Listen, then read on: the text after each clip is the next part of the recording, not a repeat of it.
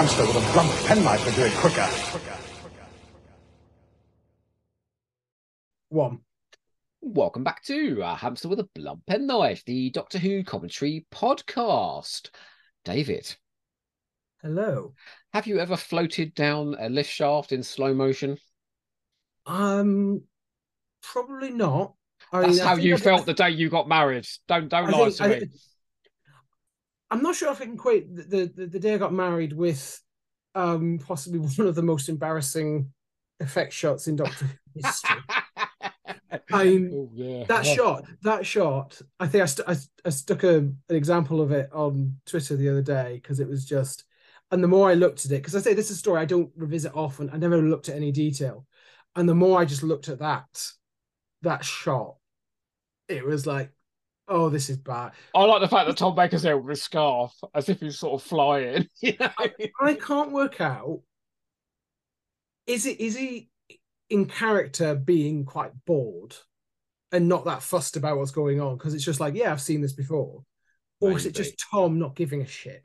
I mean, we've already talked about this. That could be either of those two things, couldn't it? Well, I mean, we keep cutting back to it, so I think the implication is that they've been going down for some time, if you'll pardon the expression. They are, and you've got three different attempts to how to sell that. You've got Norman Tipton, who I think's a bit lost. Yeah, he's sort of going. He looks like a chicken, doesn't he? He looks. Well, when Kerensky dies in City of Death, it's a bit like that. And then you've got Louise Jameson, who is, I think, really trying to sell it. And then you've got Tom titting around with his scarf. God bless Louise Jameson. You know, the stuff they asked her to sell in season 15. I mean, how do we describe this to you, Louise? Well, you're floating down a lift shaft. You're standing on this blue set. Just imagine you're in this Daygro green lift shaft with some music playing, and you're floating down. So just do some floating acting. Do you know what I do think in this story? There is even the point where she loses interest. And I don't think she ever really loses interest. She's always trying. But there's a bit in, I think it's episode 4, where they're trapped in a cave. Edel, the Doctor, and her, and she's just looking bored. And she's just got like to the side of the scene, looking incredibly bored. Yeah, I know the show because it goes on just that little bit too long. And you're like, it's like, is this Louise on set looking bored? I think it's one of those. The episode's underrunning a bit again. Oh, we've got a bit of footage here of them on the cave set. Just stick it in. But yeah, it's not quite as interminable as the repeated shots of cameras or smoke coming. Guards going down the corridor. Guards going down a corridor. I mean, I thought the lift shaft thing was repeated, but it's not. They actually have done it 3 times. Oh no! Oh bless them! No wonder they were getting pissed off. Subtly different. I always thought for ages that it was just the same shot repeated, but it's like no, it is different. Just well, I'll tell you what. Let's go floating down the shaft and see what episode 3 of Underworld has to offer. Would you care to count us in? 5, 4, 3, 2, 1. I was going to ask you if you knew anything about Greek mythology and all the stuff that this is based on. If I'm honest, I recognize the words, but the detail, that's me as well. No. I mean, the closest I can do is I played Assassin's Creed Odyssey a few years ago. That's got a lot of Greek mythology, but I know that's absolutely no reflection of what happened in real life. Did the plot of Underworld help you get through Assassin's Creed Odyssey? Not particularly, no. Oh, but that's a real shame. That's there was a tie-in dying to happen. I mean, floating through caves and everything. I mean, that's a modern video game. That's got slightly better visual effects than. I bet it does. And again, another long reprise. Yeah, you can always tell, can't you? That's what Terrence Dix always said. You can always tell when we're underrunning because the reprise is about 2.5 minutes long. So this is going to be possibly the most uninteresting potential spot, but there is potentially a bit of reuse. I think reuse set. So at the back of the R1C set, you've got the little tape reel things. Like they look a lot like the ones in Resurrection of the Daleks when the Doctor's having the brain drain. They do. I think that might be. It's got I just did the commentary for that a couple of weeks ago because we were watching Captain Scarlet, and I think that those props originated as a Captain Scarlet prop, because I know the BBC bought a whole load of props from Century 21 because a lot of stuff from Space 1999 and UFO turns up in Doctor Who. So it's not out of the realms of possibility that some of these small bits of set. I love playing prop watch in Doctor Who. That bloody sofa from Robots of Death from Blake 7 that turns up in Time Lash. Oh, it's fabulous. And there might be some bits on the spaceship. There might be some of the sofa, because they are sofas that they've got on that upper level. And the Blake 7 guards helmets end up in Doctor Who at some point. They're in Frontiers or something. Frontiers. I was about to say Mysterious Planet, but they're reusing the Earthshock. Oh, they're reusing their own props. And then I think they turn up in Delta and the Bannermen as well. So they got their money's worth out of that. You know how Tom Baker used to hang out at the bar, right, and get absolutely bladdered? That bit there where he just rested his head down. That's a bit like Tom at the bar at the end of the night. We had the one last chance to see the vent spewing out its smoke, but this time in reverse. That's right. And I'm not going to say the line again, but you know what it is. I know what it is. and now we've got the guard. They've taken their hats off, so we now see what they look like. The one at the back, he looks like every porn actor from the 1970s with that moustache. And look at their enormous shoulder pads. I mean, they're giving Kate O'Mara a run for their money.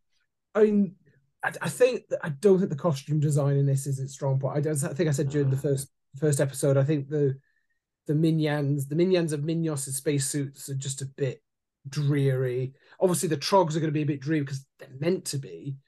But I mean, the color scheme on this, it's like we've got this gold. Is it gold? Yeah, it's sort of goldy grey, isn't it?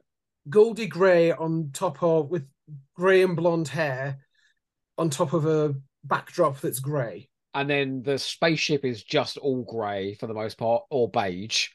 And the most colour in this is either the Doctor's scarf or there's some design on the floor. I do quite like the design of the Mad Computer Room, which I know is this set redress, but there's some sort of purples and yellows in there as well. There's some colour in it. And this is a nice little cute moment with Leela and Idas where they're talking about the sky. And it's like, that is the roof. Yeah. And that's quite nice. More exchanges like that, though, didn't we? And I think you need Leela to be working with someone and get a bit of character. She has a nice line, I think it's at the end of this scene, where it's like, the Doctor has saved many fathers. It's a great line. That's a really brilliant line. Great Leela line. And it's just such a shame that there's just too few. Because, growing up, you've got all these reference books and they all have the most quotable dialogue. And that's like, Underworld does not feature. I don't think Underworld features, and it's a real shame because there you go.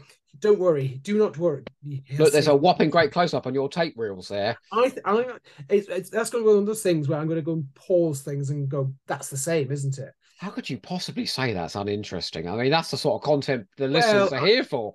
I think I'm doing that thing of kind of protecting myself. I think we were talking about this off mic about being slightly, not being embarrassed about being geeky, but every now and again that little bit of instinct kicks in of going, people might judge me for that. Then you're right. I should just remember where I am, what I'm doing, and who I'm talking with in terms of to yourself and to the audience. Exactly. We're all here because we love the same thing as you. We all love the same thing. Although, do you know what? I do know a podcast host, the most affable man you're ever going to meet. Nobody in his life, apart from his partner, obviously, knows he is a Doctor Who fan and that he runs a Doctor Who podcast. He's managed to completely separate the two things.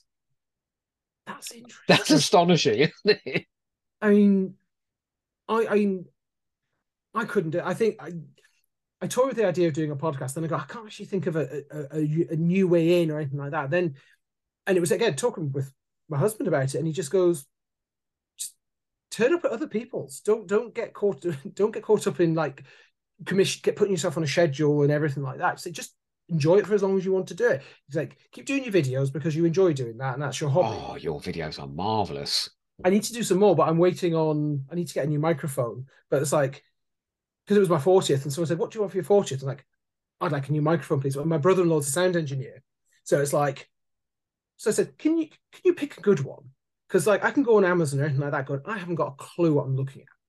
So I think not unreasonable to say they're just wandering around some caves, so we ain't got to worry about Underworld for a There's not a second. lot. There's not a lot. Canines floating around. That your videos are as detailed, I say, as sort of the Gav Rymil, the Dalek Army ones. And that's, I mean, because I think they're fun. I love those, and so that's really, I'm very flattered. I don't almost lost the word. I think for me, my main thing is keep it short, because sometimes when you go on, you get these recommendations from YouTube, and like, oh, that sounds like an interesting topic. How long is this video? 2 hours. Yeah. I always say, especially when you see also reaction videos, which I don't watch anymore because I got quite fed up with them. But like, we're reacting to the latest Disney Plus trailer. Look, do you know what? I get it though. I do get reaction videos because people sort of want it's like confirmation bias. They're watching people reacting the way they reacted, and so you can get very emotional through their eyes. But I always feel like the people doing the reaction videos, that is the laziest form of thing you can put out. Just putting something on and watching it, and then filming it, and then putting that out. Because there are times where it can be really quite interestingly done. Now we're coming up to the lift. They're at the lift shaft now. Oh yes. And I'll do the music. Can I? You can, if you want to sing the music, you're more than welcome. It's basically just that over and over again. And we've got just push. And did you notice the camera there again? The camera was there. Yeah. I've lost count, but it's probably like the 5th or 6th time. Look at Tom's face. He's like, "Oh, let's go, push everybody." Well, he's in a good mood here because this is just after he's been regaling the Alan Lake story. Here we go. Oh my god! So, yeah, look at Norman trying to. I know, and sort of Louise Jameson's doing a sort of gravity-defying thing, isn't she? Like, and Tom's just like, yeah, Scar. I know. And then what we can't see, it's on the little monitor as well. But the same shot that we just had. The thing is, they're coming down slowly down this shaft. Oh, dear. And it's like alert, and they're still coming down. We get you know when like a young child, does you ask a young child to count backwards and they sort of turn their back on you and count forwards and you go, oh, and you pat them on the head because they tried even though they got it completely wrong. That's how I feel watching Underworld sometimes. I'm like, oh, bless you. You're adorable, you are. And back on the spot. So this is a good bit of economy in terms of, and it makes sense. It's the sister ship or the sim culture, therefore it would be the same design, so that all works. You know what? They could have gone to town with this, with some really exotic drapings and lots of dry ice. And it feels a bit half-hearted, even though the lighting's a bit better. I think sometimes a lot of these stories would be immeasurably improved with a little bit of dry ice and just bring the lights down a little bit further. And if anybody would like to know, Sophie Aldred is on an episode of Corners on YouTube telling you how you can do it. Sorry. Just another little thing for YouTube there. There's a bit in a minute where they try and light this sort of brazier thing and it takes forever. Did you notice? Yes, it's come up quite well. It all kind of portrays we're doing this in a rush. I mean, the thing is, we've now got the Seers, which is the slightly unfortunately shaped robots, and it took me a while to realize that one of them, because they're both, when I say proper actors, they've got proper named guest stars in these costumes, and one of them is Richard Shaw, who plays Lobos in Space Museum. Oh, the charisma! I can't handle it. And he's in Frontier in Space, he's in Quatermass in the Pit. Somebody who's capable of probably doing a fairly decent guest performance is hidden under a hood, under a mask, in a really thankless role. And there's that point of there's just maybe too many characters at this point. Yeah. Because it's almost like if you just had the Seers as the lead guards, then you could actually spend a bit more time with them, build them up a bit more as these sort of secondary villains. But apart from that, they've had their masks off for a bit. Like this whole bunch, the crew, the descendants, the Trogs. Why do we care about any of them? Like, we never get to know any of them. We never really understand the infrastructure of their community. I'll give you an example of how Russell T Davies does this sort of thing really well. When he's got sort of en masse scenes. Do you remember that bit in Christmas Invasion when all the people with the blood types start leaving their houses and going up? And you could be like, oh, well, why do we care about these people? They're just a load of people we don't know. And then you've got that scene of that woman going, no, please go back in the house. You're scaring me now, and you just get just a little emotional insight, and you suddenly care about these people. Yeah, there's no emotion in this at all. I mean, Classic Who wasn't always full of emotion anyway. And that's all right, isn't it? Like, I don't mind that so much. There's nothing wrong with that. I think it worked. But what you have here is, you're right, there's no really sympathetic characters. The only one that really gets any sort of meaningful dialogue is Idas, and he's wet. I mean, and I remember reading a review. Did you say Herrick as well? And Herrick is although he's not in it as much as I remember watching it now. Going, I'm sure he's. I don't think the last time I've spotted him actually. Do you know, was about. He's been out of it for a while. He got stuck behind a door, and I know he gets a bit more to do at the end of this episode. But like, you've got Idmon. That's his father, because it was a review that said I couldn't even tell you what Idmon looks like because you never see him in any sort of close up. Because he's always in either sort of mid shot or long shot, and it's like, well, he's not the only one, because there's a Naya who is introduced in this episode. It's like, I always forget that they actually have. Who's that? Is that one of the Trogs? It's one of the Trogs. Oh. She's got a bit of dialogue in 3 and 4, because she's chatting with Leela later. But it's like, I could never remember. It was only when watching, going, oh yeah, there's this other character who pops up. David, I didn't know that person existed, so thank you for making me realise that. Did you see that sort of rickety bridge that they just had there? It was an actual bit of set in the caves. Yeah. It's a bit of set because there's a close up when Alan Lake falls on it, and you can see it's a bit cobbled together, but it's probably meant to be. But that's the thing with some of these productions. It's like, is it meant to be cobbled together, or is it just?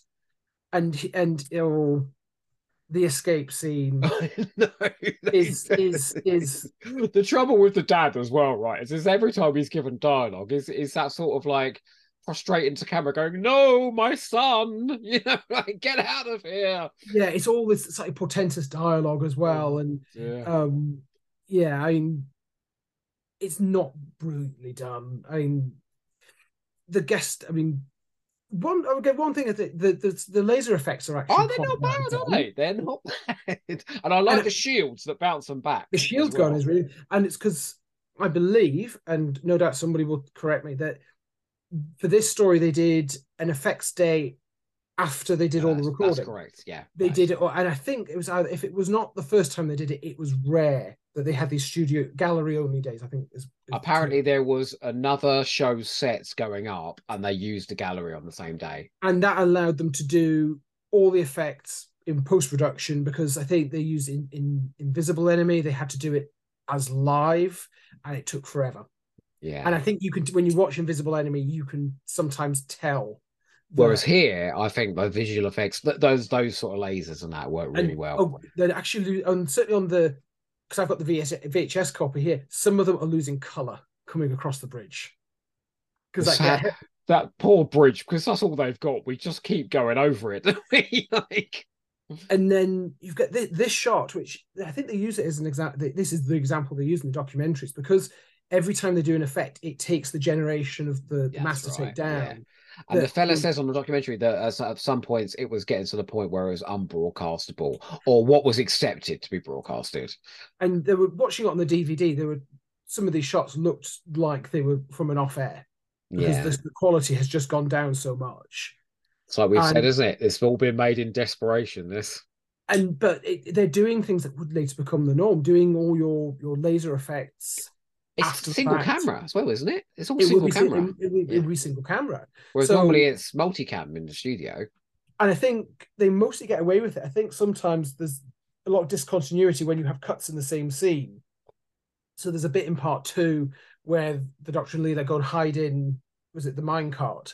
And they cut to a close, so they go in and they cover themselves with the foil sheet, and then there's a close-up where it's kind of not quite covering them. So there's a lot. They're clearly not quite so. That's the end of this episode, isn't it? There she is. And there's a shot of Leela coming up, which I think was a meme for a while, of her just looking a bit confused. Oh, do you know? No, I did know this woman existed because on the info text, apparently she's come from like a prestige period drama. So she's had a But massive this role, and suddenly she's doing this. Yeah, and bless. having to and the challenge that some of these actors have, they're delivering this dialogue all kind of in the oracle and Yeah, yeah. and it's We all need really some wit, difficult. don't we? It's all very basic. In fact, you know what this needs? They need to hang a lantern on it more. It needs to be more sort of Stephen Moffat, a bit more meta, because we all keep going down the same corridor, because we do keep going across the same bridge. Someone needs to just let the audience know we know we're going across the same bridge. So go, oh, Jesus Christ, another bridge, something like that, But because it's all just played as if it's a vast area where every area looks exactly the same, well, it sort of exposes of exactly what was happening behind the scenes. I think it's almost like they should have just said, look, we may just need to be a little more tongue in cheek with this. We just have to, you need the wit to carry you through. Normally that would be Tom, but he's And not doing it here. I just think there's no time for it. It's basically everything is telling the story, and it's just telling the story. And here we are. I don't know how far we're into this. It's like, except we're not far off the end, and it's like it doesn't feel like a lot has happened. And it's like what it is very slight in terms of a story, In and terms of incident as well, in episodes 2 and 3. there's not a lot. And I think it gets a bit muddled as well. Like what this next sequence where they're in so they're getting in the carts, they're being pushed around, and then the cliffhanger. It's terrible. It's not clear what's It's going the on. car just going over the edge, isn't it, of a cliff? And then what was their so their plan was what they were going to go through the crusher, but then they fall into the crusher. Yeah, so it's all a bit. Are they trying to go back to the seer again? They're trying to get back into the ship through because they talk about they ingest the rock. There's the crusher. Yeah. So is that how they were trying to? So it's not. Yeah, and the direction just doesn't help. And the direction really doesn't. And we can repeat ourselves ad nauseum because of what the madness that is going on behind the scenes. That's why it don't make no sense. Like in a more smooth production, when this sort of thing happens, I'm less forgiving, but I kind of get it. I think there is a long discussion about how forgiving can we be towards Doctor Who stories. I think I kind of put that out there over the weekend in terms of why, as fans, are we more forgiving to certain stories over others. And like this was a story like Invasion of Time made under really difficult, stressful circumstances. It was a miracle they got made, but they can just get a major kicking. Same things like Twin Dilemma, Time and the Rani, which I know you've been doing a lot of. You've been getting through some interesting story choices. Right. Well, that's because everyone chose all the best ones first. Now I'm 600 episodes in. I'm just left with the dreck. And yet, when I know people enjoy things like Flux, but anytime someone comes in to criticize, it's like, but it was made during the most difficult circumstances. We have to be cut. So you're willing to be accepting of behind the scenes issues and difficulties, and that's why maybe the final product. I think I saw that when people talked about Legend of the Sea Devil, saying it was made under difficult circumstances. So you're willing to give that a bit of a free pass, but not elsewhere. Yeah. And I will say, I think Flux is an extraordinary production, regardless of the circumstances it was made under. I might have to revisit. I struggled with it. I did struggle. I may have to go back and give it. I had to take 5 things into the cutaway bunker recently, and my Blu-ray set of the Flux DVDs was one of my 5 Doctor Who things I took down there. So that tells you how high I hold that one. And that's the good thing about, I think, a lot of fans, and certainly like a lot of the fans that we all sort of know, is that we can disagree, we can respectfully disagree. And except Fraser Gregory, who is frequently wrong. I quite like the Dominators. I don't think is that as funny how you go straight to the Dominators there. Well, we all do. And here we go. We're now coming to oh my god, what is quite possibly the most ridiculous, more ridiculous than the lift shaft scene is the reveal of the Seers. I gotta say, if I asked my other half to go into the bedroom right now and to open my top drawer, you see something very similar to those Seers. revealed as he did. I mean, they are very rude looking, aren't they? They look rude. I mean, I don't know if it's the glowing red eyes or the it doesn't really make a lot of sense. I'm so sorry to laugh, but that old man pushing them up, up the thing there, it's like something out of Monty Python. It's like something out of The Life of Brian. It's one of those things of what's going on. I wonder whether or not this is where if somebody's got a copy of the camera script, I would love to have a copy of the script. I would love to know whether or not that ending, they shot everything that they needed for that cliffhanger, or whether or not there's something missing. Because it really feels like there's some dialogue or something not there. I'll tell you what I'll do. Between episodes 3 and 4, I'll quickly... Oh, there you go. There's chapter 11, The Crusher. I'll find the bit of dialogue and I'll try and explain to you what's occurring, okay? These are the lengths we're having to go to have the book on hand to explain what's going on. To understand the story. Oh, bless dear. him. I mean, poor Norman Stewart, he gets Underworld, and then it's like, right, you can come back next year. What am I doing? Power of Kroll. Bless his heart. Although, I will say the location work in Power of Kroll, I think, is the best stuff he directed. I think the location work is great. I think model work for the most part is actually quite decent. I think there's a couple of matte shots that don't quite work, but I think all the outdoor stuff looks great. The second they get into the studio, you can see why he probably wasn't asked back for another year, but then they kept getting Pennant Roberts back in. By all accounts, he was so technically competent on The Invisible Enemy, wasn't he? He was the director's voice on the studio floor. Yeah, he was the production assistant or something on Invisible And he was Enemy. so good at ushering all the actors about in all those sequences in the Doctor's brain. Graham Williams is like, he could do this. He could direct.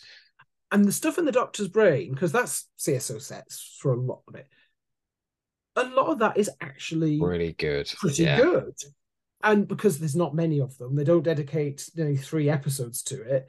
And they have a variety of shots. They actually have close-ups. And it's kind of that fantastical nature of, you're inside the Doctor's brain. Therefore, if it looks a bit weird and a bit abstract, it doesn't matter.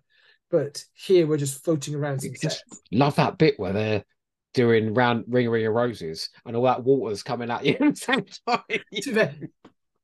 That cliff out there, there's part 2 of Invisible Enemy where they're holding hands spinning around. It's like, okay, it's a bit silly, but again, you don't care. So because you and I have sort of discovered that the writing lacks some wit, that the characters lack personality, that the actors are sort of a bit lost because of what's going on, how they're shooting this, and that there is a lot of running around, and it's technically incompetent in places. Can you understand why some people would struggle with this? Yeah, I think I wouldn't put it bottom of a poll, but I can see why people do, because I think it's an experiment, but it is a failed experiment because they don't do anything like this ever again. Not in the classic series, no. I mean, the Rings of Akaten is basically this, isn't it? Everyone in front of green screens for the most part, and everyone loves the Rings of Akaten. Well, I quite like that one actually, but no one else does.